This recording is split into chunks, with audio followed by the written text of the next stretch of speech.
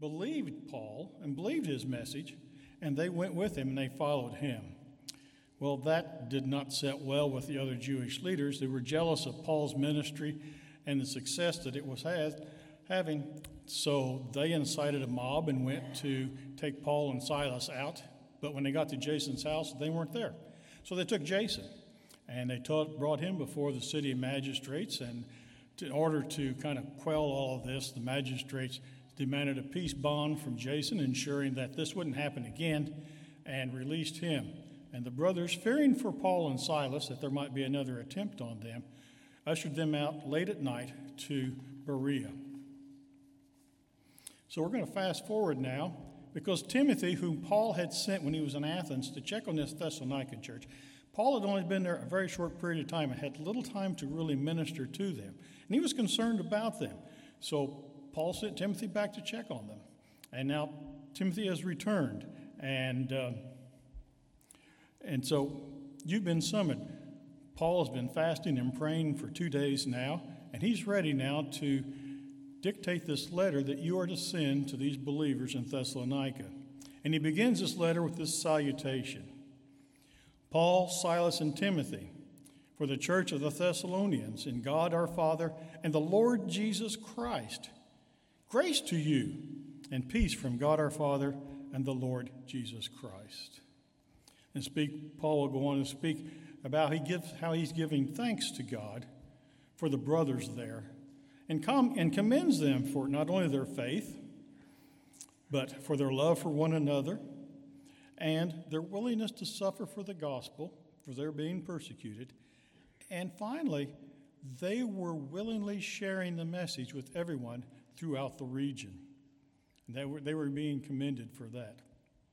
And now we're going to come to that part of the letter that will serve as our scripture this morning, which will be 1 Thessalonians chapter 2, verses 1 through 12, which can be found on page 986 of the black chair Bibles, which used to be black pew Bibles, but we don't have pews, so they're now black chair Bibles, and I think that's the correct term to use. But anyway, you know where the Bibles are at if you don't have your own or your own electronic device.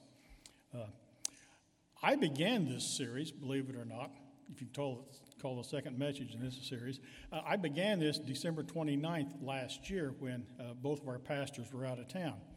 And so I was kind of looking ahead when I had this opportunity and thinking, okay, it's 7 or 8 months between these messages, and I looked through the scriptures, and I'm thinking, if the rapture just occur early enough, I won't have to preach on it when I get to chapter 4, verses 13 through 18. So anyway, here's our morning's scripture. 1 Thessalonians chapter 2, the first 12 verses. For you yourselves know, brothers, that our coming to you was not in vain. But though we had already suffered and been shamefully treated at Philippi, as you know, we had boldness in our God to declare to you the gospel of God in the midst of much conflict. For our appeal does not spring from error or impurity or any attempt to deceive. But just as we've been approved by God to be entrusted with the gospel, so we speak not to please man, but to please God, who tests our hearts. For we never came with words of flattery, as you know, nor with a pretext for greed. God is witness. Nor did we seek glory from people, whether from you or from others, though we could have made demands as apostles of Christ. But we were gentle among you, like nursing mothers taking care of their own children. So being affectionately desirous of you, we are ready to share with you not only the gospel of God, but also our own selves, because you have become very dear to us. You remember, brothers, our labor and toil. We worked night and day that we might not be a burden to any of you while we proclaim to you the gospel of God. You are witnesses, and God also, how holy and righteous and blameless was our conduct toward you believers. For you know how, like a father with his children, we exhorted each one of you and encouraged you and charged you to walk in a manner worthy of God, who calls you into his kingdom and glory. Well, Timothy has reported to Paul that the church, in addition to being under severe persecution, was also being targeted by a campaign to not only to discredit Paul, by questioning his motives, his ministry, and undermining the gospel. We're not told who those were that were conducting that campaign. It is very likely that it was the Jews that were jealous of his ministry, and that they, of course, were missing the converts, potential converts, when the great many of devout Jews or Greeks left. That would have cost them some money as well as some converts. And it's also very possible that the local temples and cults had lost members as well who had responded to the proclamation of the gospel. And they would like to have those people and their money back. But again, we're not told exactly who. We just know that there was an organized campaign against Paul and his ministry. So let's dive in verse 1. For you yourselves know, brothers, that our coming to you was not in vain. 6 times in these 12 verses, Paul asked the Thessalonians to remember. For you know in verse 1, as you know in verses 2, 5, and 11. For you remember in verse 9, you are witnesses in verse 10. For you know, brothers, yourselves, for you yourselves know, brothers, that our coming to you was not in vain. Steve Brown of Key Life Ministries often reminds people, do not forget in the dark what you learned in the light. I think it's very important. That's a message, I think, that can resonate with us. It definitely would work well for the Thessalonian church. Remember what Paul taught you when he was there. Don't forget that now in the dark. And Paul is telling the people in Thessalonica that his missionary trip was not a failure. It wasn't empty of any value or purpose. It wasn't vain. There was much that was accomplished there. And he had the courage to preach the gospel, and the Thessalonians were witnesses to the power of that gospel message in their lives. And they saw the changes that happened there. And that was a testimony, again, to the power of the gospel. Well, Paul had already commended them for putting their faith into action, and now he's reminding them again. Remember what the gospel of God, of Jesus Christ has done in your life. So God's gospel has a new purpose, and that purpose is to save sinners. Well, in verse 2, Paul reminds them that we had suffered already and had been shamefully treated at Philippi. And recently, I have a part-time job that I'm an as-needed driver for the piecemeal program out of Mattoon. It just happened that I was driving to Shelbyville one day and was listening to Mark Jobe on Bold Point's radio program. And he just happened to be talking about Paul being in Philippi, and he just happened to talk about what happened when they were beaten. And then Paul declares he and Silas are Roman citizens, and he had a perspective on that I have never heard and had not considered before, but I think it's applicable not only to the church in Philippi, not only to the Thessalonians, but to us today. Because Paul did not announce his citizenship early. Why did he not do that? Well, it's possible, it's very possible, that Paul wanted the Philippian church to be a witness of the cost of suffering for the gospel. The gospel is not some easy thing, easy believism, and it gives you wealth and prosperity, and all the times are good. There is a cost associated with the gospel. And that had he used his Roman citizenship to avoid the punishment that he and Silas would endure, the message might have been conveyed to them that the gospel is important up to a point where it begins to personally hurt you, and then do whatever you can to avoid it. And then Erwin Lutzer suggested that also using his Roman citizenship may have spared the Philippian church much harassment from the government officials. Whatever the purpose is, Paul is reminding them, look, I came to you from Philippi, and you know what I looked like when I got there. I didn't come in like some fat tourist. It's all sleek and wealthy looking and healthy. No, I come in still showing the marks of the beatings from Philippi. So they want to realize that there is a cost associated with the gospel, and Paul bore that physically so they could see that. Well, in verse 3, he says, for our appeal does not spring from error or impurity or any attempt to deceive. Again, the Thessalonians were witnesses to Paul's proclaiming the gospel. And in this verse, he's denying 3 false claims from those who want to discredit him. First off, his message was true. It was not in error because it was God's message. They had heard and responded to the gospel message because it was God's message. Paul said, "Examine your life as a witness to the truth of the gospel." Also, it was not impure. The Greek word there is arkatheresia, I think that's close, which can refer to sexual immorality, which might have been what was suggested here. Because it's possible that Timothy had heard reports that, oh yeah, Paul attracted these leading women from the church, and they came and were meeting with him, and you know what happens in those kind of situations. You know, these other itinerant teachers come through town, and they get these women, and this is just the way it is. And Paul is emphatically denying that in any form.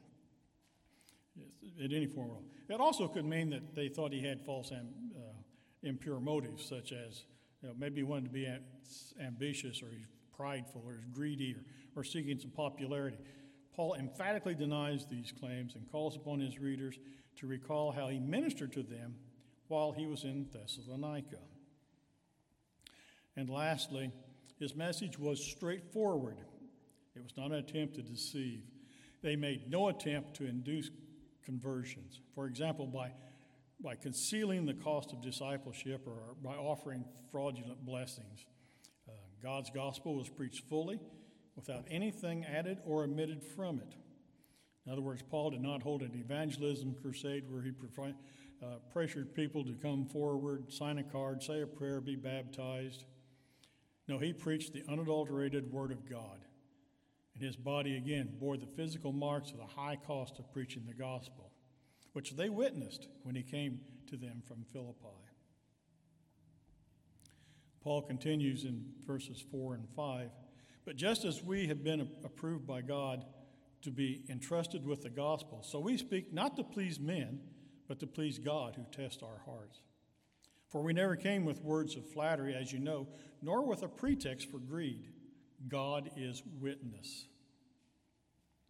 Throughout this scripture, we're going to keep being reminded of God. Paul places emphasis upon God's message, and it came from God.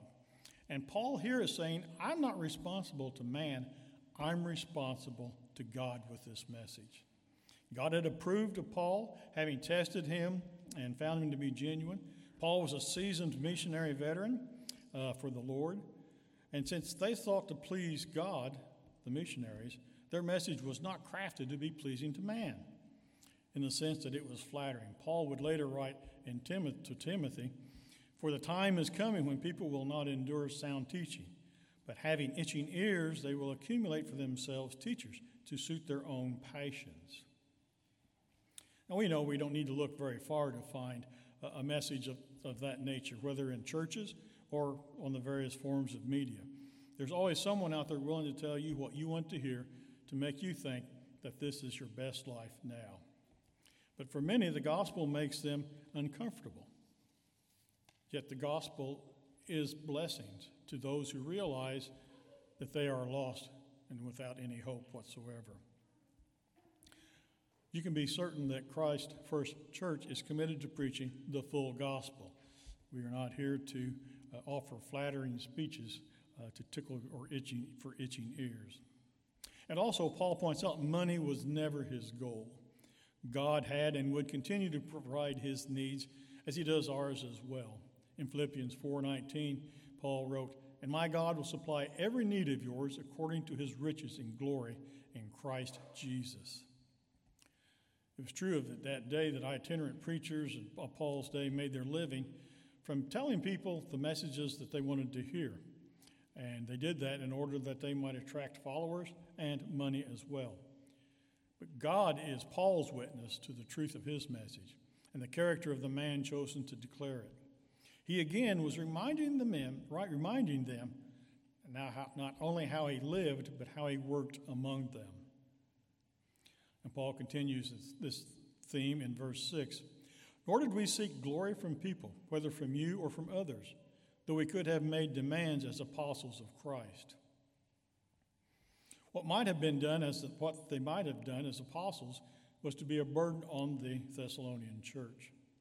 either by standing upon his dignity and his position as an apostle and issuing orders, or by insisting on being paid. And he reminds them again, he did neither of these, which we will see in verse 9. The missionaries also were not seeking the praise of men, unlike the traveling philosophers and orators of their days. They sought only to please God and to be faithful to the message God had entrusted them with. And for that, the Thessalonians were truly blessed. In verses 7 through 9, Paul, Silas, and Timothy rightfully could have expected their converts to support them financially. They chose instead to minister to them. For he writes, "But we were gentle among you like a nursing mother, taking care of her own children. So being affectionately desirous of you, we were ready to share with you not only the gospel of God, but also our own selves, because you had become to us very dear. For you remember, brothers, our labor and toil. We worked night and day that we might not be a burden to any of you while we proclaim to you the gospel of God." Instead of making demands on the new believers, the preachers were as nursing mothers, unselfishly giving themselves to nurture them. They were attentive to the spiritual needs of the converts, but also their physical needs as well. And they placed the needs of the church over their own comfort. Mothers of infants know they have no life of their own. They are at the mercy of their baby. As one person said, there's no time clock for mothers. You can't clock out at 9 o'clock and tell the kid to take care of itself and you'll be back at 7. It's a 7-day-a-week responsibility, and most mothers embrace that joyfully. But Paul uses this imagery to remind the church how the missionaries had devoted themselves to caring for them. And in verse 9, Paul also reminded them that they worked day and night to avoid being a burden to them. And again, Paul is calling on the Thessalonians to remember how they ministered to them, a ministry lacking in a desire for greed or to be served, but a ministry that was devoted to meeting their needs, both spiritually and physically. In verses 10 through 12, which we conclude our message with, "You are witnesses, and God also, how holy and righteous and blameless was our conduct towards you believers. For you know how, like a father with his children, we exhorted each one of you and encouraged you and charged you to walk in a manner worthy of God, who calls you into his own kingdom and glory." Now, Paul switches from the image of a nursing mother caring for her children to a father with the responsibilities of fatherhood. For in those days it was a common practice for the sons to follow in their father's footsteps, whatever that profession may be. And the father was responsible for instructing them and disciplining them as well. So as we say, it's the father's responsibility to train the son. So there was a minister's responsibility to train and to discipline the Thessalonians in the same way that fathers do that. But not only were they encouraging them, but they were also providing them with instruction as well as modeling. They lived their lives as a representation of the gospel message. So how do you live a godly life? Watch how the missionaries did there, Paul, Silas, Timothy, and the others. That was the model for them. And again, he reminds them of a higher calling, the kingdom and the glory of God. The call to remember permeates this whole section of Paul's letters. I mentioned 6 times he calls them to remember. So when the detractors come and whispering messages to sow seeds of doubt, Paul says, remember. Remember what God has already done for you. He has provided a Savior so that you can have a new life. Remember God's word, which not only instructs, but also builds you up and will sustain you in the difficult times. Remember that you are not alone. God's Spirit is with you always. Paul called the church, remember. And I think the same is applicable for us today. We need to remember when the good news of Jesus Christ came into our life and remember those times. One commentator observed with an application for this section of Scripture, he says, here we have a wonderful illustration of how the knowledge of God should transform us if we really believe God's truth. This again reinforces the truth that Christianity is a relationship with God That is to change us from the inside out. It's the inner person and the life of faith and the reality of the living God that must change us. Otherwise, we are like whitewashed sepulchres full of decaying corpses. Well, at the heart of this message, and should be at the heart of any message, is the gospel. And Erwin Lutzer, on his broadcast Friday, I was working again, that reminds us that it's not the gospel about God. It's the gospel that belongs to God. And he says this: no man could have ever come up with a plan by which the only way to redeem sinners is for God himself, in the second person of the Trinity, to come, be crucified as a sacrifice, and then freely give eternal life to those who would turn and believe. Yes, God the Father loves and cares deeply for his children. This gospel, which was preached to the Thessalonians, is the same gospel that is available to us today. The message is simple. Christ died for our sins, was raised to new life, and we might also be raised to new life with him if we would just believe. To God be the glory. And let's pray. Father God, we just thank you this morning for the Holy Spirit-inspired words from Paul to the church in Thessalonica. Those words were to encourage them and to equip them in the face of not only persecution, but also with the charges that were being leveled against Paul. And he wanted to respond to those, calling upon them to remember the nature of his work there and how you are being glorified. And Father, now as we look at this gospel message and we realize how precious a gift it is that you've given to us, it's the most precious thing we can ever receive. And yet you tell us this precious gift is for us to give away freely, that we are to share it with our family and our friends, our neighbors, in the workplace and on the campuses, and even with strangers that you send our way. Father, what a precious gift this gospel message is, and how freeing it is of a life of sin. And Father, as we prepare to close now, we just realize that this message of Jesus Christ is the only hope for a lost and dying world that there is out there. We just pray that you would bless that, bless our time together. In Christ's name, amen.